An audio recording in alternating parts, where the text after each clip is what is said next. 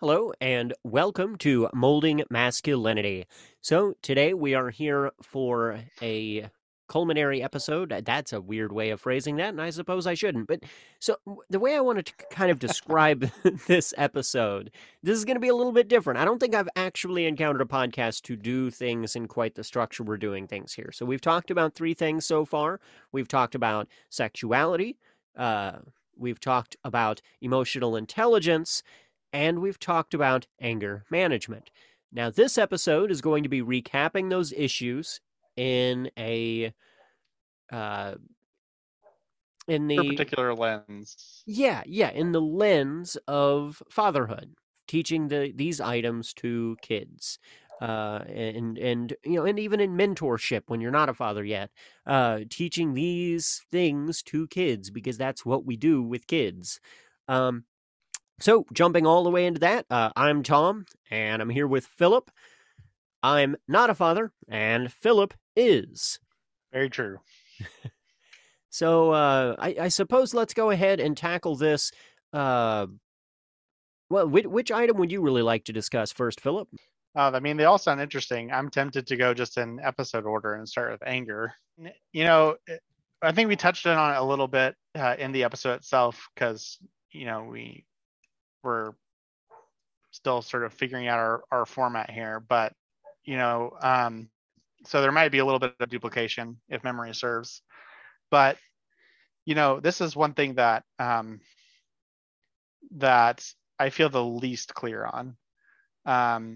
Specifically, it's not something that I or my dad or his dad, and certainly not before then, ever got really good education on how to handle very well. And so, not having a mastery of it myself is one thing that makes it hard to figure out how to teach it better forward.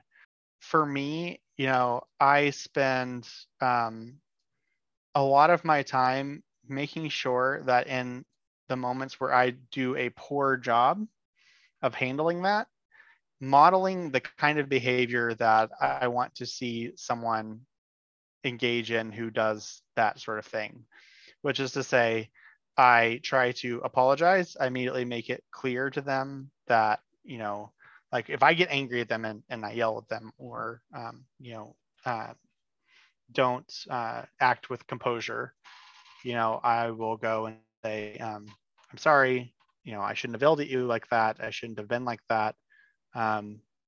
You should know that that's not how we treat people. I shouldn't be treating you like that. I was upset for these reasons, and you should know that the thing that you did that made me upset is still not okay. I did not handle it well, but it doesn't make your behavior, when it comes to kids or whatever, where you're correcting their behavior, your behavior was not okay, but that did not excuse the way that I treated you. And for that, I'm sorry, like really modeling like how to make amends and apologize for that sort of inappropriate behavior helps. Because it at least puts in their head that like that's not something that they should replicate. Or they should avoid replicating. But of course, it's inevitable. Like anger is such a spur of the moment type of emotion. It is definitely something that inevitably they end up mimicking my failures a lot in a way that's very stark and disappointing. But I don't know. I think when I think about how to make anger better going forward in future generations, um, for me, it's a lot of trying to work on myself and make sure that I'm, finding better and better ways of handling it so that it happens less often, and also, so that I model inappropriate behavior less often, and making sure that in the times that I do, I at least demonstrate a positive way of attempting to recover from that scenario.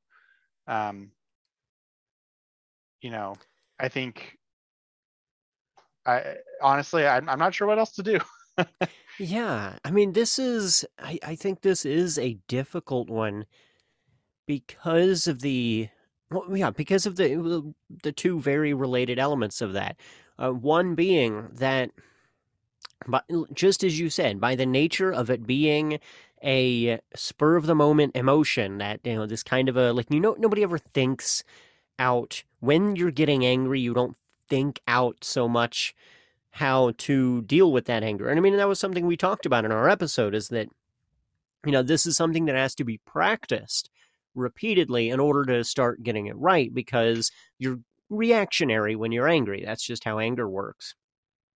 And by nature, that one of the first things you do when you haven't built up a certain kind of framework like that within yourself to deal with it, you model what you've seen in the past. That's just kind of what we do as nature, as human beings. Anytime we're a, a, a, attempting to accomplish a task that we haven't personally done ourselves, we typically model our attempt to fix that task or address that task off of something that we've seen in the past. I mean, that's, my knee-jerk reaction of dealing with anger is typically modeled off after my father's or other father figures that have existed in my life.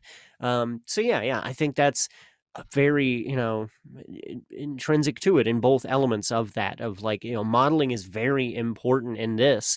It's also hard for us because it often wasn't thoughtfully modeled for us. Right. And I don't mean that as like a slam on our parental generation, but Oh yeah, of course not. but this wasn't something that was as talked about and weeded through for their generation or their parents' generation as it is for us. This is something that, I'm sitting here talking with you about this as a intended future father because I really want to have this process through before I start having kids. That's not something that I think a lot of our parental generation did, especially among masculine presenting people. It was just not, this kind of falling into the next issue. It's not something seen as a very masculine thing to do, to sit and think about your own actions in the future and how you want to shape those to affect your kids. Like, that's just not. It's not something that has been common in our society, and I think it's something that is right now becoming more common in our Yeah, society. I think it's we're and think it's good to. Yeah, sorry. no, you're fine. Yeah, it's like this is an element of masculinity that is growing with time, and I think that's good. Well, I think a lot of what we're discussing here is like, as mentors or parents, you're having is your real opportunity. We talk a lot about on this podcast and in conversations and elsewhere, like these big social issues, being a man, being a woman in today's society, et cetera. And frankly, a lot of the times we're talking about stuff that's so much bigger than us that, you know, it sometimes feels like, what could we even do anyway about the problems that we see? And children are about the closest thing you get to a direct involvement in this sort of thing. And I think it's one of the reasons that we want to talk about this specifically in its own episode on a per topic basis, because it is by far, like, in talking about molding masculinity, right? The concept, not the podcast, right? Like, children are the way that any of us get to do that in a very direct sense. Outside of being like a very well-known influencer or whatever, very few people, you very rarely get the chance to be to shape these things. And I think it's important. One of the reasons I think that anger in particular is an important thing to really talk about when it comes to this, and why I want to sort of share our conversation about this out, is I think a lot of a big frustration that I've had with a lot of parenting advice in general has always been, it feels a little condescending and a little bit devoid of reality. There's a lot of like, okay, well, when your child yells at you, you just stay calm and you tell them that's not acceptable and you go do this, which is fine and correct. I want to be clear, you should try to model that. but it just always feels a little devoid of the reality of having a 3-year-old screaming at you because his peanut butter is on the wrong side of the sandwich.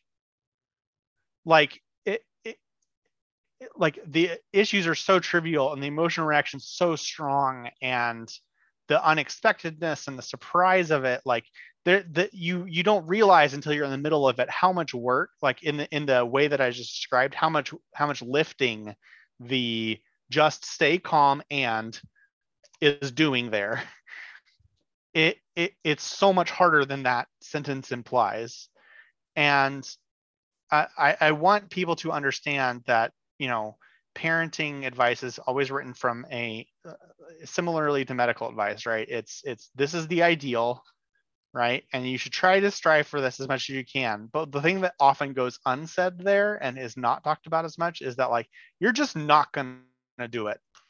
Like, not because you shouldn't, not because it's not the best thing to do, but because it's just really damn hard.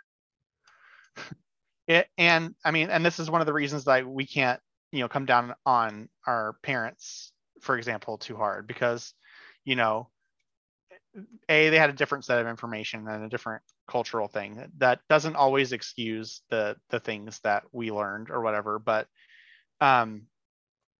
it is important to understand that, like, you also exist in an imperfect society as an imperfect person trying to live up to an ideal that is impossible to achieve.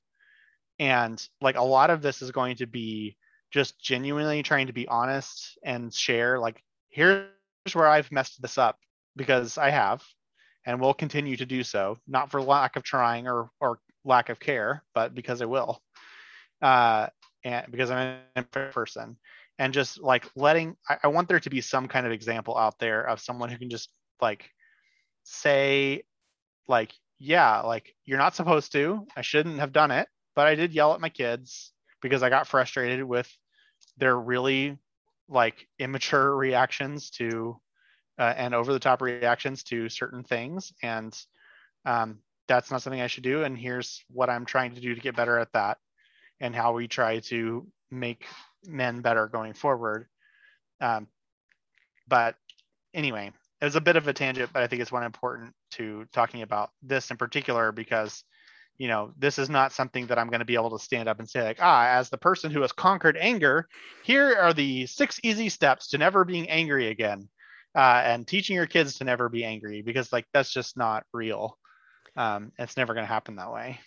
Yeah, no, I think you're very valid in saying that too. And I think that's something that a lot of people share and feel about parenting advice groups, Facebook groups, parenting advice, everything I've always seen, both as those parenting advice groups and also reactions from young parents, in my own age group, who have went through that, have frustratedly talked about, is this, it's almost a purity culture that exists within it of, like, if you don't do everything just right, you're a terrible parent and you don't care.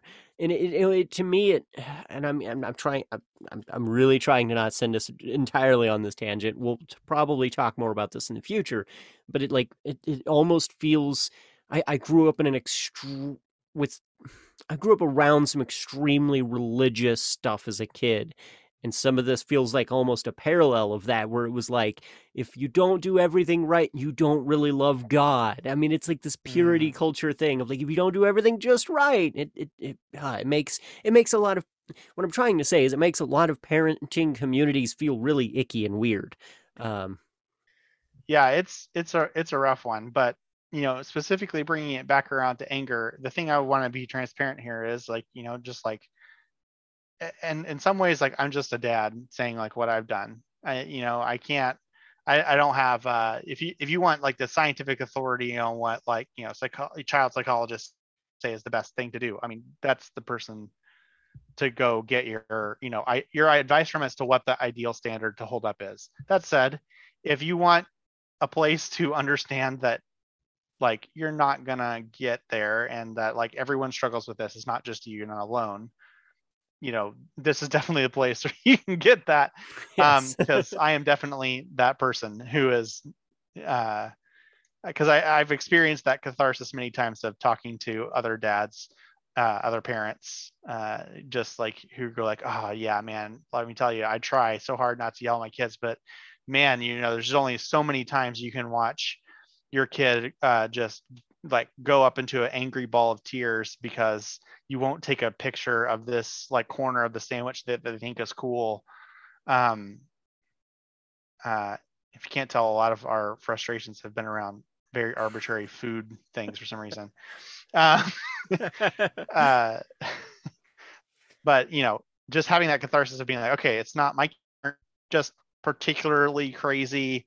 I'm not especially bad at this. It's something that all parents struggle with, and it's the kind of thing that you don't often hear around parenting help circles, in which the loudest voices seem to be people who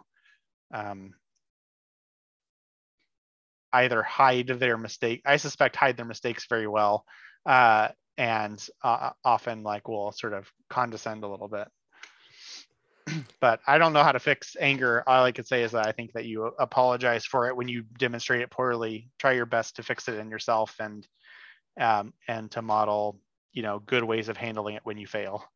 Yeah, and I think one of the important elements of anger in specific too, because like as you have pretty well made clear, anger is a repeating thing that it's going to come up in relation to a lot of other issues, and I think, and of course, and I'm saying this more as a sort of mentor figure who works with kids rather than somebody who is a parent who is with a specific kid all the time, but one of the key elements to me that anger plays in a lot of things, and in that exact thing of like when you mistakenly react when you react in a bad way, and you need to you've modeled anger poorly, that correction, that apology, coming back and saying, hey, look, I kind of yelled at you earlier, that wasn't cool of me, that's not something that we should do, either me or you, that's not how we react to that, and really diving through and talking about it and having that emotional intelligence and emotional freedom to be able to talk about that, that builds a relationship with kids, with the person you're trying to teach and mentor and mold. That is part of building that relationship, building that trust, and building that understanding between each other. That is a form of communication. Like, we all know that. We've all, had friends that, this happens between friends.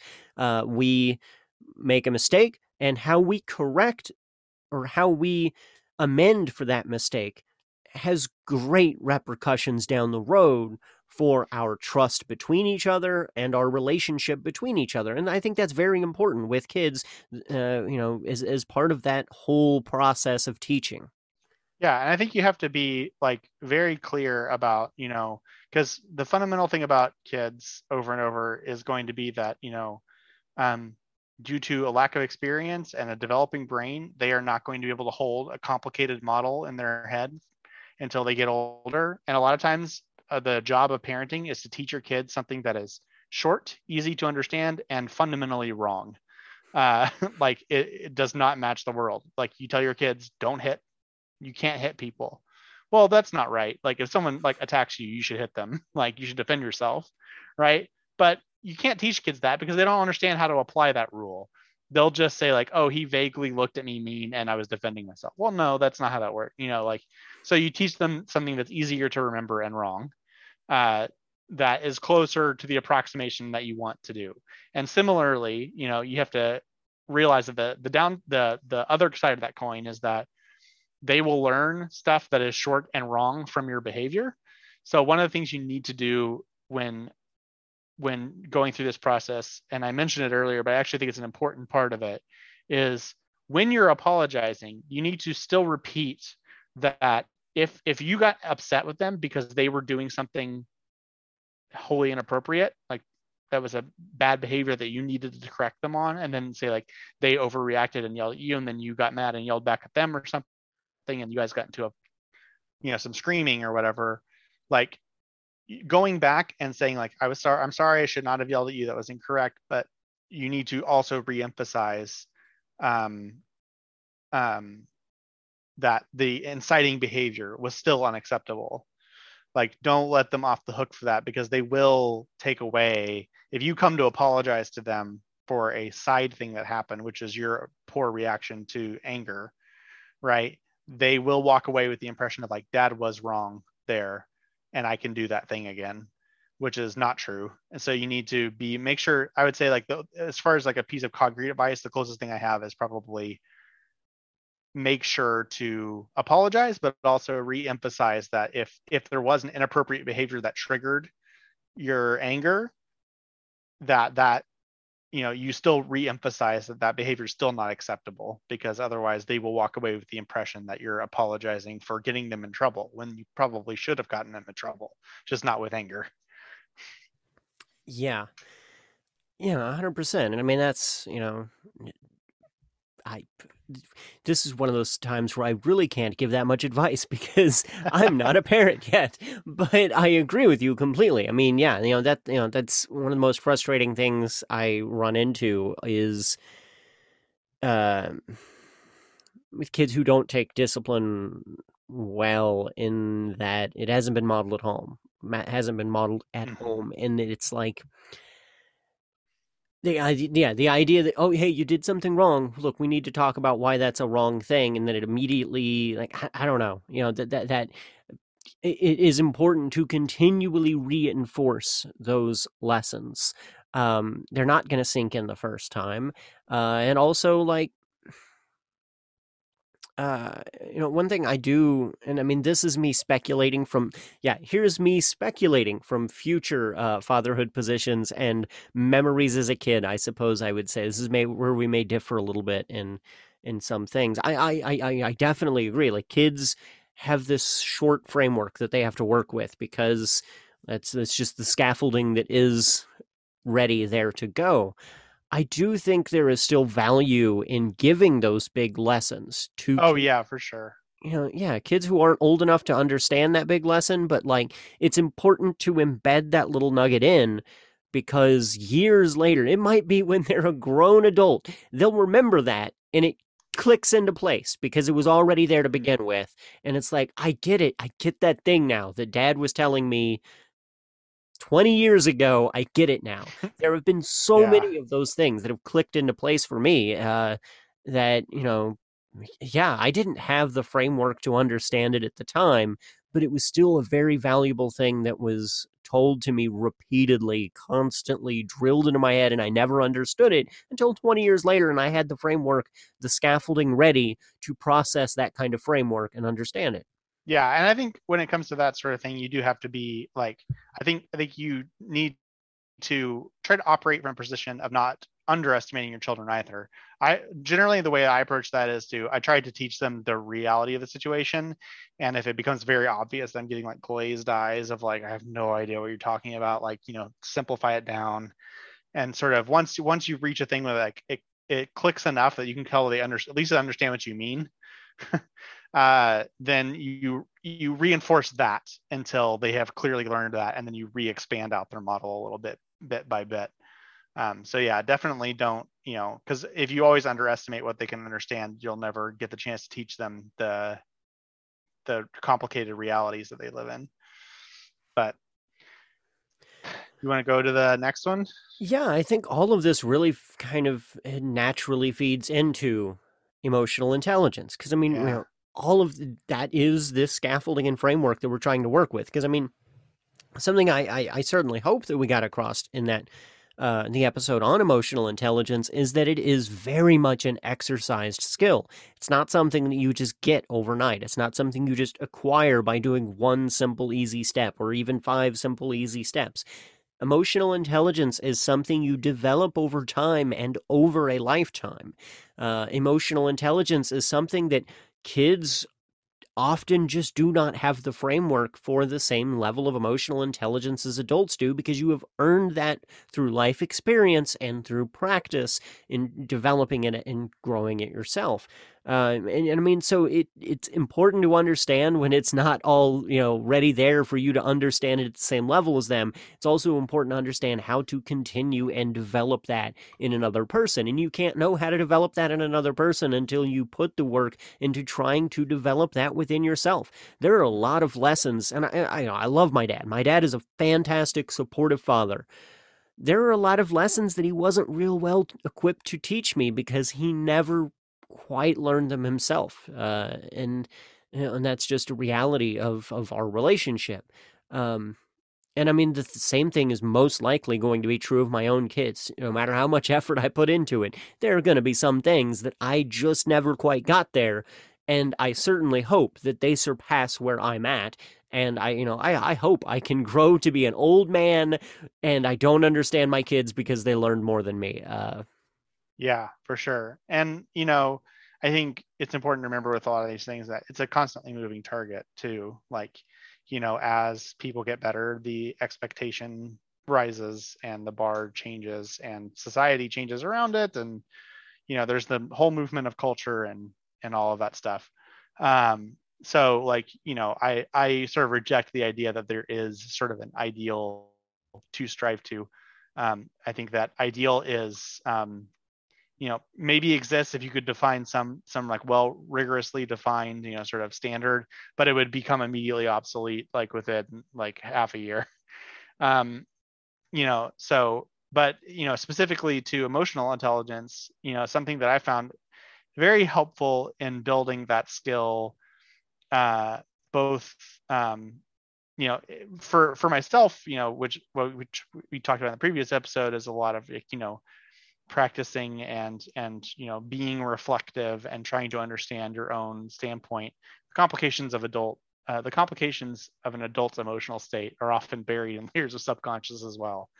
But for children, sort of the refreshing thing is that they don't have, I mean, they have some, obviously everyone has it, but children, more of their stuff is on the surface. And so as a result, you kind of get to interact with them a little bit more honestly than you get to interact with a lot of adults. And a lot of times um,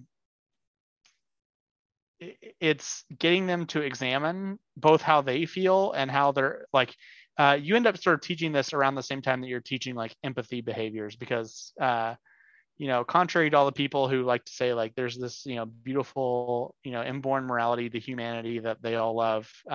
My children, who are both great and improving, my oldest one, who currently, is such a bleeding heart for so many people and understanding their problems and sympathizing with them now. When he was like 3 years ago, that he was a little psychopath. Like the guy like would, you know, thought only of his own, what he wanted and stuff. Like it's a thing that you have to teach.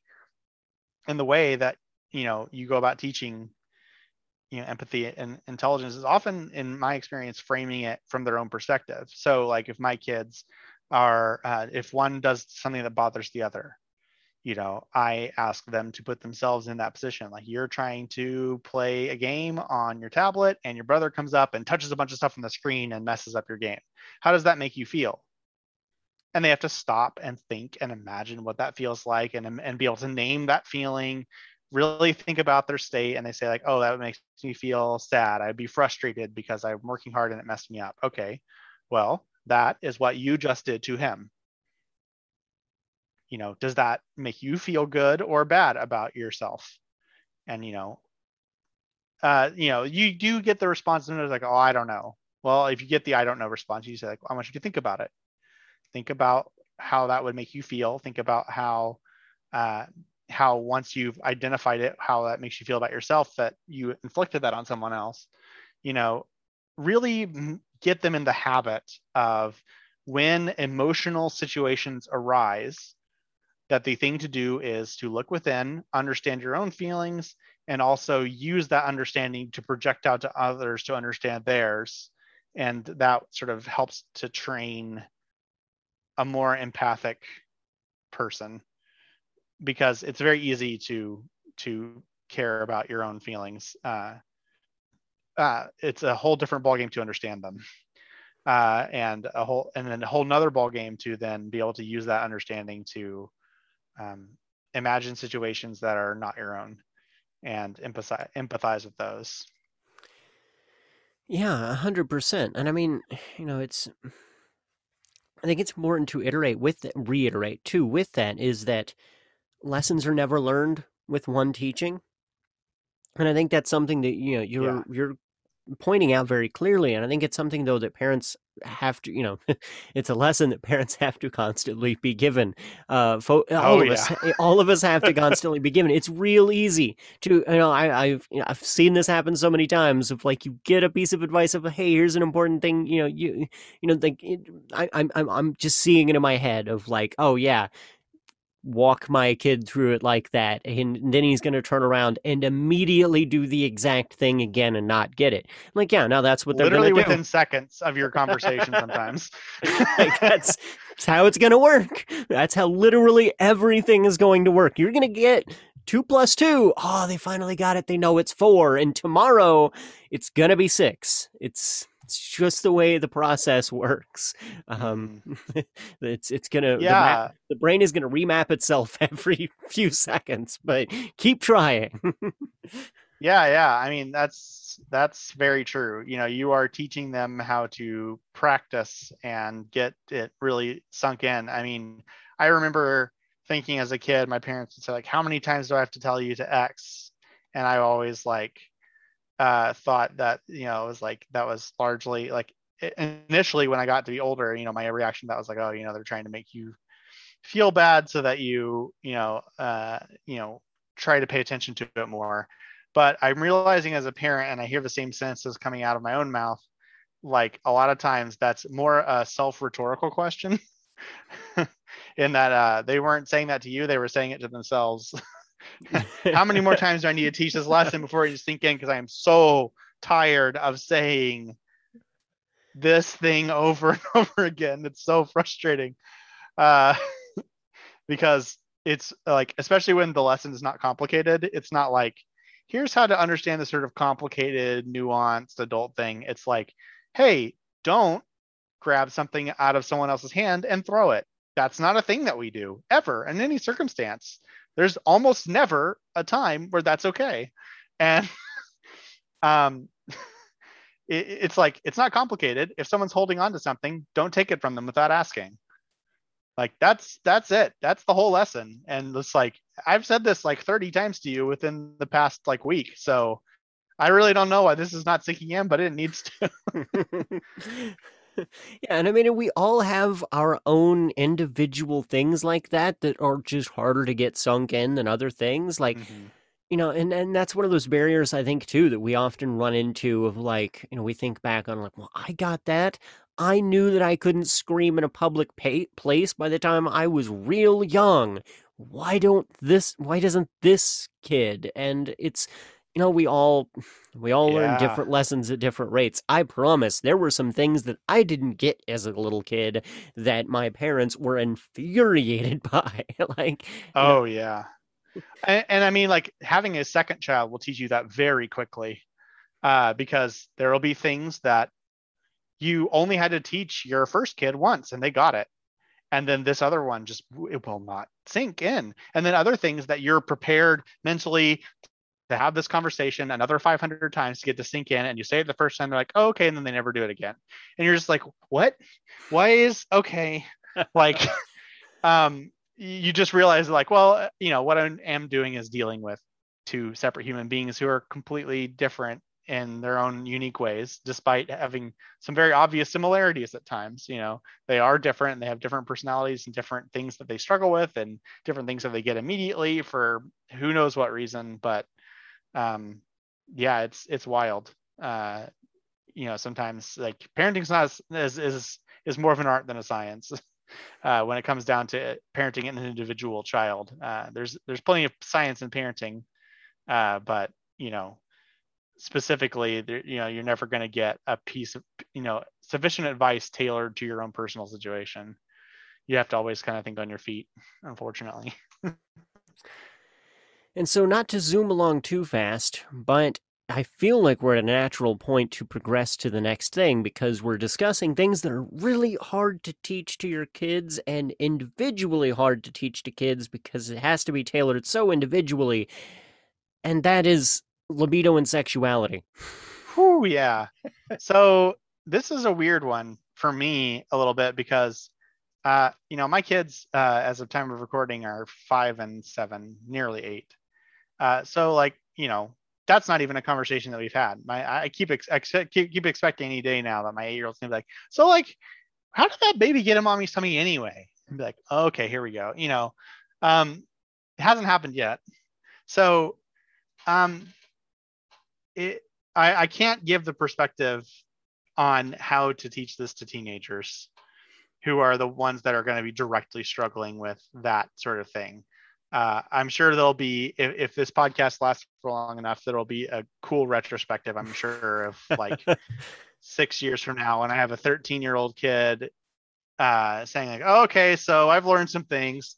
Um, but, right now, the way I try to approach this is understanding that there are some parallels that you can see if you're paying attention.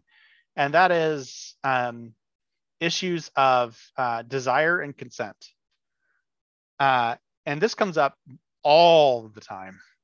And it's very important to reinforce these things from an early age. Like, even the thing I mentioned just a second ago, you grabbed a thing out of your hand and threw it. Why did you do that? Well, I wanted that thing. Well, just because you want something doesn't mean you should go take it from someone. Okay, that's not how this works. You don't get to take something from someone just because you want it. It's theirs. If they have it, you have to ask.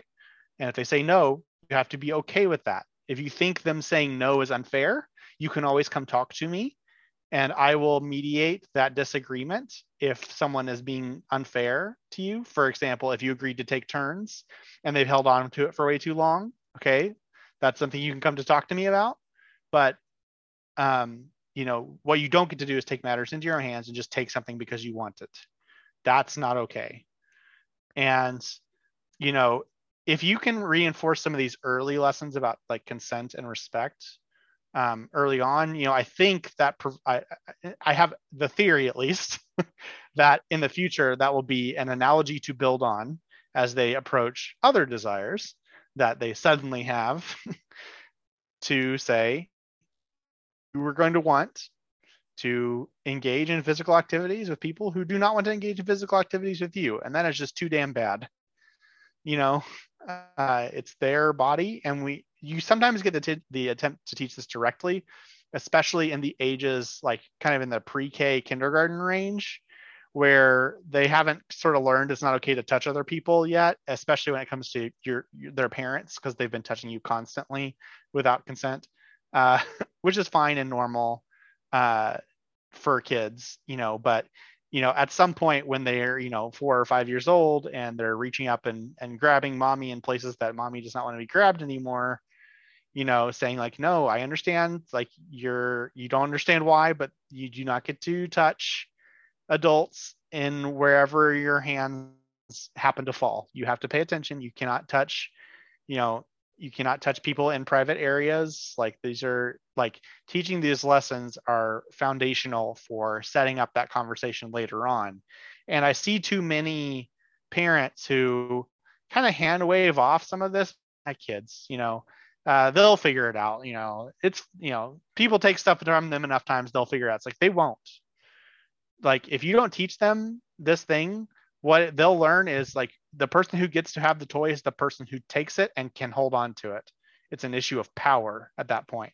And if you don't seize the power as the parent and insert yourself and establish a better rule, they will see it as an issue of power. And that's where you get people that take the power into their own hands and do some pretty horrendous things. And you get like, we talk about like rape culture and stuff like that.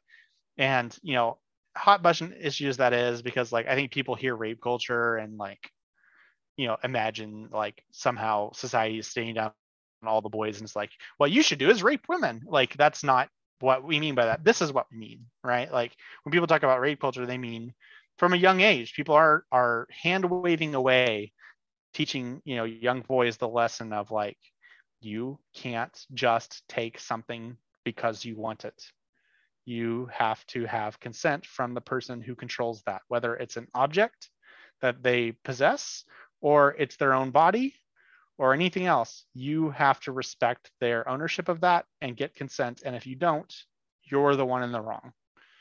And so I would say when it comes to, if you're really worried about like, how am I going to deal with like a raging hormonal teenage boy who wants to, do all these things and whatever. And, I think you have to lay the groundwork very early on of, consent and respect for autonomy as big picture motivating things for morality early on. Because if you don't, and you try to tackle all that at the 11th hour when they're 13 and horny, you're just not going to get there, I'm afraid. You need that's a groundwork that you have to lay, because it's too much if you let them slide by with inappropriate behavior for 10 years and then suddenly you try to come in and be like, no, you have to ask first. They're going to be like, what? That's never been the case. Why is that now?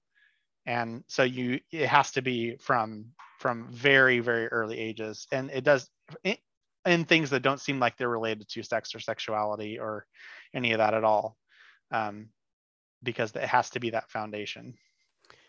Agreed, 100%. I mean, and this is, this is one of those things that there are countless opportunities to teach this lesson as kids are growing up, the lesson of consent.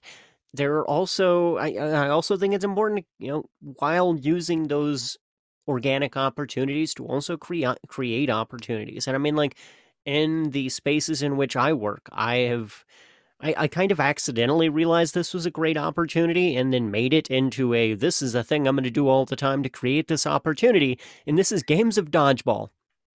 I'm personally biased in this just because I enjoy playing dodgeball.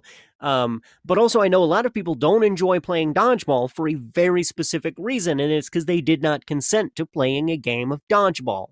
And this immediately happens every time you start playing dodgeball with a bunch of kids, is there's going to be some people who don't consent to playing dodgeball who get hit with dodgeballs. And that's when you like it's so I'm going to use a situation to kind of explain this, I think, a little bit better. Last week, I had a regular group of about 8 or 9 kids who were coming into the area where I work. And I was kind of trying to come up with like an activity for us to do that would be a little bit chaotic, but still have a purpose and a point. And so I wanted to do some dodgeball, and I also introduced some Nerf blasters into that dodgeball. And we kind of did this like fortress on fortress with like gym mats inside of a gymnasium, and there was like 2 Nerf blasters and then a lot of dodgeballs involved. It was kind of mostly just chaos. But it started off in the morning. I had maybe 6 kids. Yeah, it would have been exactly 6 kids. And we were playing this. Everything was going great. Everybody was on board with this thing and thought it was just fun, and there was a lot of chaos happening. And then the next 2 kids showed up, had no idea, of course, about what was going on, and were immediately like, no, I do not want to get hit with a Nerf blaster. I don't want to play dodgeball. And immediately one of them was chased with a Nerf blaster, and I stopped everything and, no, come back here. We're not going to do that. Well, why not? We've been playing with Nerf guns all day. Why is this not okay now? And I'm like, well, because they don't want to. Well, yeah, but why is that a problem? And then explaining, well, this is a consent issue.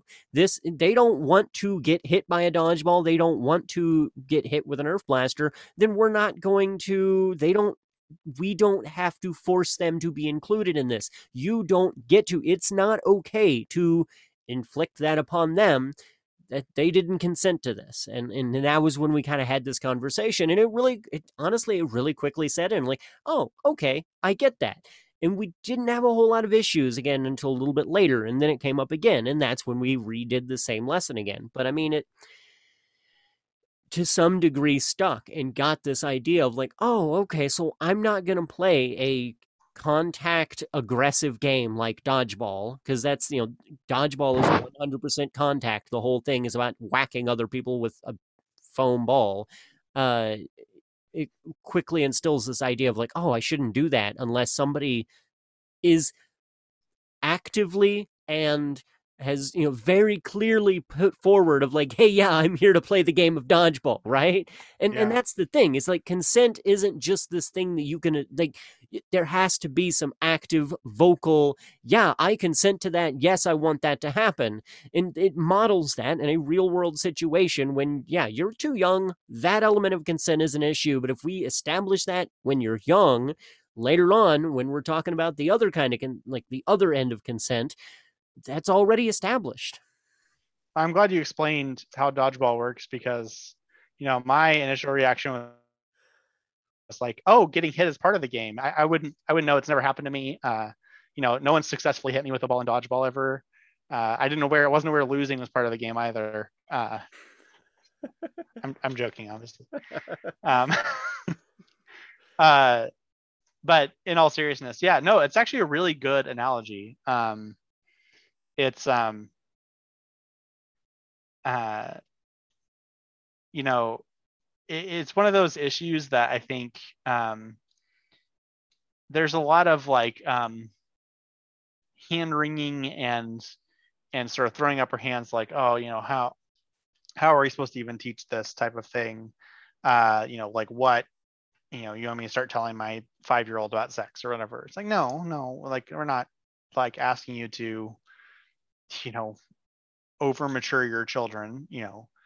Like the thing to do is to recognize that, like, you know, there are a lot of areas of moral consideration that we teach children that are analogous to other areas. And, consent broadly is generally the problem when it comes to the problem area when it comes to, sexuality and because we've already discussed in the episode on this topic that the hypersexuality of men is actually largely a myth.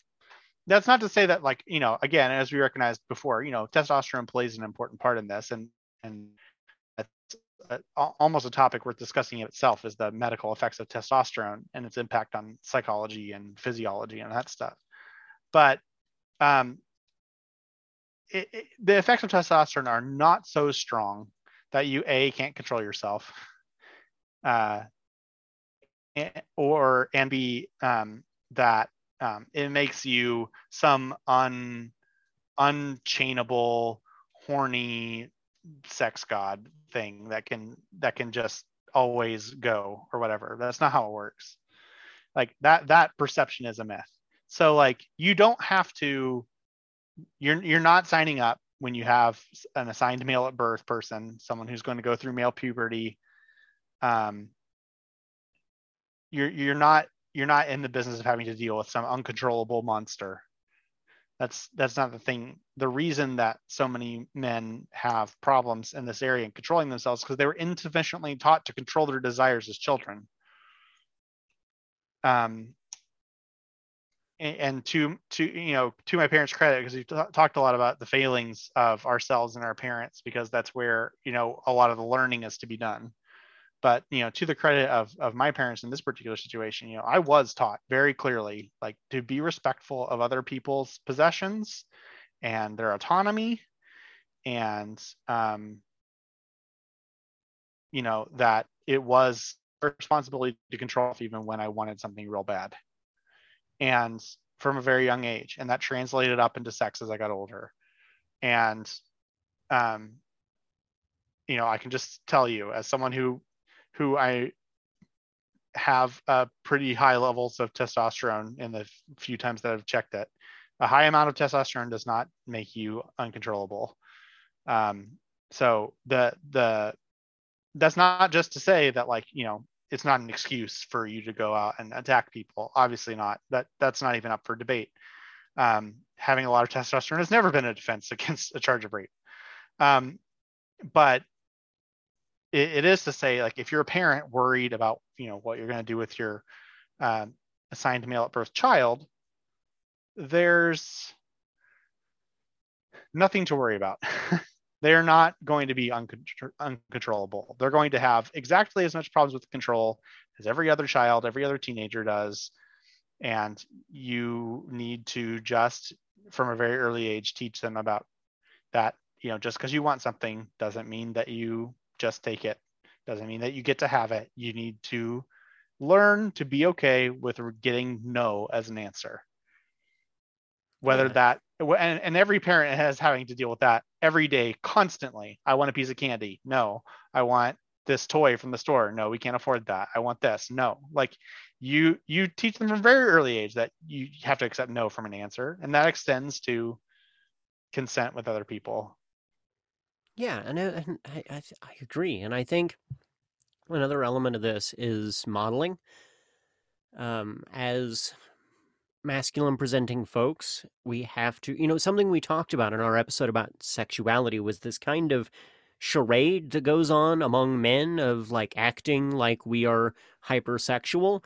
And this is one of those things that I think a lot of masculine presenting folks can attest to having experienced growing up of other masculine presenting folks, other men around them growing up, putting on this charade as like yeah, we're going to go do manly stuff like go to Hooters. Or, I mean, which there's nothing wrong with going to Hooters. There's nothing wrong with any of that. But like when it's so aggressively modeled as a kid that masculinity equates to attraction to women or objectification of women, or generally as sexuality is in any kind of a form and format. Like masculinity is not a sexuality.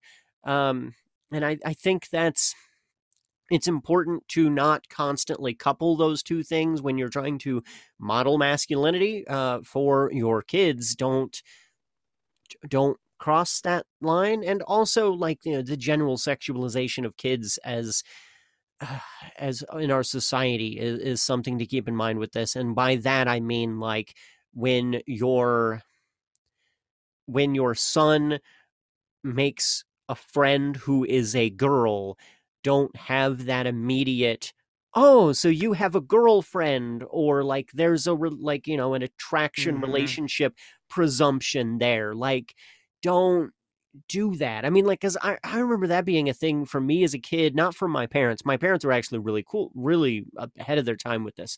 But a lot of other adults around me as a kid, of like, I tended to gravitate towards uh, female friendship more than I did male friendship as a Same. kid in elementary school. Like, I was constantly hanging out with the girls.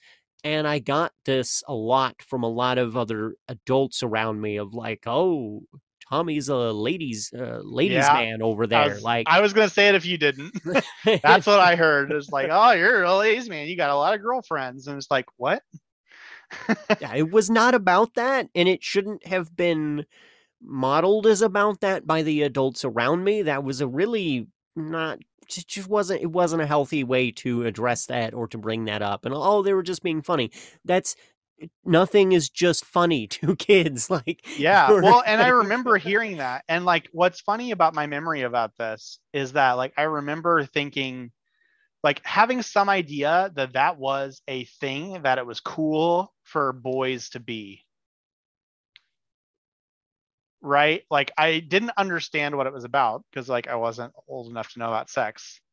But like I remember knowing from like cartoons or whatever, like media, that it's cool to be a ladies man somehow, and like that was like, oh, okay, cool, yeah, nah, I'm cool, I have lots of friends that are girls, so like in a weird way it like drove me to make more friends that were girls, not really understanding it. But the inherent problem with that is that like when I did get old enough, those two separate pieces of information clicked together, and it was like, ah, yeah. And then you get this like really unfounded confidence, uh, and you start treating your female friends like shit, yep. um, because you've connected two things that shouldn't have been connected. um, and yeah, it's funny to me that is often the same group of people that like complain that like talking about gay and lesbian couples, showing affection in public is unnecessarily sexualizing our children, are the same group of people that like act as they're like 5-year-olds if they have a girlfriend. Uh, um, that one always makes me laugh. Yeah, we've avoided very specifically that particular kind of language. Um, uh, Bringing it only ever comes into the conversation when like they sort of bring it up as a sort of yeah, I like her, she's pretty, or she's nice, or sometimes if the girl in question is um, experiencing social pressure to be like highly effeminate, like like really flirty, for example. I've noticed like some little girls interacting with my sons will be like consciously very flirty and like blowing kisses at the boys and stuff like that. Like, there's, so you end up talking about it a little bit anyway because of, other parents sexualizing their children. But it's something that we've avoided talking about unless it comes up naturally. And, fortunately, having taken our boys to a fairly progressive church where there are gay and lesbian couples with children there, we've from a very early age had, the model of like, oh yeah, your friend has 2 moms. Your friend has 2 dads. That's a thing that happens sometimes. That's a choice that, you may feel, who you marry is a choice that you get to make, regardless of their, gender. And it's just whoever you feel like that you love and want to spend your life with. And not making it, just making it always clear that your options are just whatever, you feel compelled, whoever you feel compelled to spend your life with. To the point that we actually had a funny moment semi recently where my oldest came. I think we were having dinner, and he sort of looked up from his food at one point and was like, Mom and Dad, I've been thinking about something, and I think I finally decided that when I grow up, if I get married, it'll be to a girl. And he said it with all this gravitas and seriousness. And of course, we like just burst out laughing because like imagining your 7-year-old coming out to you as straight, like it's just like really funny. But like it was just like, it was at least a moment of like going like, well, I mean, like it's cool that even though he came to like the conclusion that, statistically most young boys come to, that, and he's of course welcome to change his mind, and hell knows at 7 he has no idea what he's talking about. But like even if that never changes, that he considered that not with the idea that like these other combinations are off the table or you're bad, or that like inherently there's something fundamentally more appealing about marrying a girl than a boy or whatever, was not an environment he made that consideration, and that it was evidenced by the fact that he felt the need to come tell us his conclusion at 7 years old. uh, was a little bit encouraging that at least having brought him up in a slightly more open environment has not sexualized him because he still has no and isn't even asking the questions, and b given him a more accepting take on who you can have relationships with has been encouraging. Yeah. No, I think that sounds, that sounds fantastic. And I think that's really good and healthy. And I mean, like, I think it's worthwhile to also recognize and understand that when we're little kids, we do sometimes have romantic. I wouldn't. Inclinations. Yeah. Like, I mean, like, I was friends with lots of girls in elementary.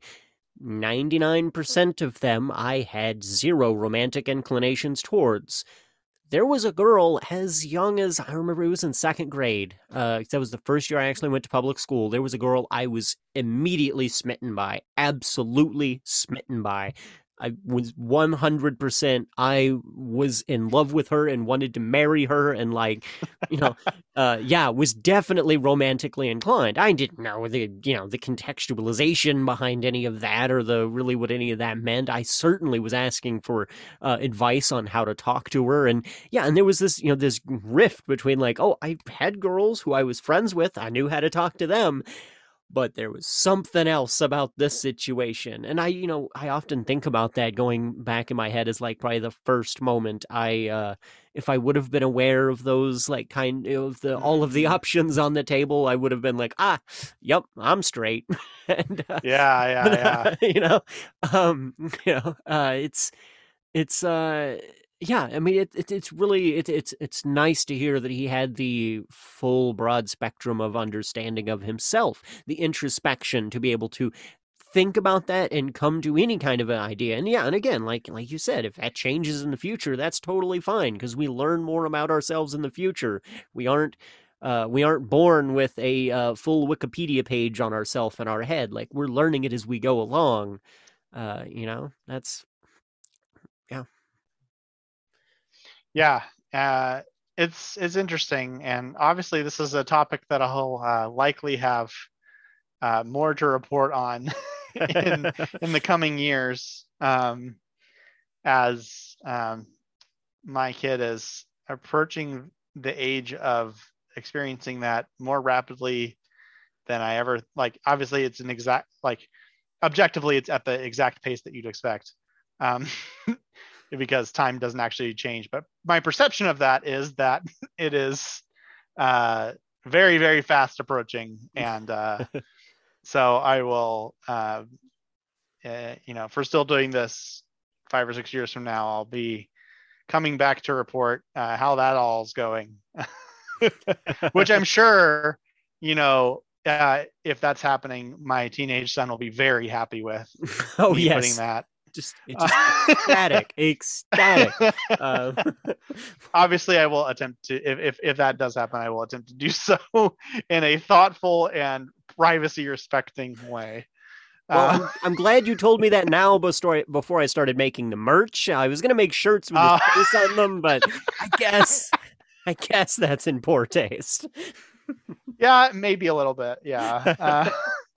We were talking about consent. I think that might be a factor here. Well, do we have anything else we want to dive into this week on this subject? I think I am, as the non-parent in the room, I have exercised all of my thoughts on the subject. Yeah, no, I don't have much else to say. I think we covered it pretty well, as we snapped a couple other randoms well. So hopefully anyone that was listening to this thinking like, that's great, but what do I tell my kid? Hopefully this, like, not that I'm in any position to be telling what people want to tell their kids, but I like to think that if someone's listening to this, that they walked away with something useful or a helpful framing or something, because I know that it's parenting's a bit of a nightmare of uncertainty constantly. So hopefully at least my experience with it can help shed some light, or at least some solidarity among struggling dads, to help them approach a difficult task with a little bit more confidence or understanding. I agree. Yeah, I hope that's my entire hope and goal with this podcast is, yeah, to do that, to help. This is all a group project, right? We're molding masculinity. Yeah. It's a group project. We're learning it just as much as our listeners are learning it. And to reiterate, this has been kind of the first segment of this podcast. So we covered those 3 topics, and then we had a kind of an regroup on those 3 topics under the lens of fatherhood. Next week, we'll be coming back with a new topic. We'll do a couple more new topics, and then we'll do another overview of those topics through the lens of fathership or fatherhood. So thank you all for joining us. You can follow us on Facebook for now, and probably Twitter in the future, and possibly some other social media networks in the future. Thank you for joining us this morning, afternoon, evening, or whatever time of day it is.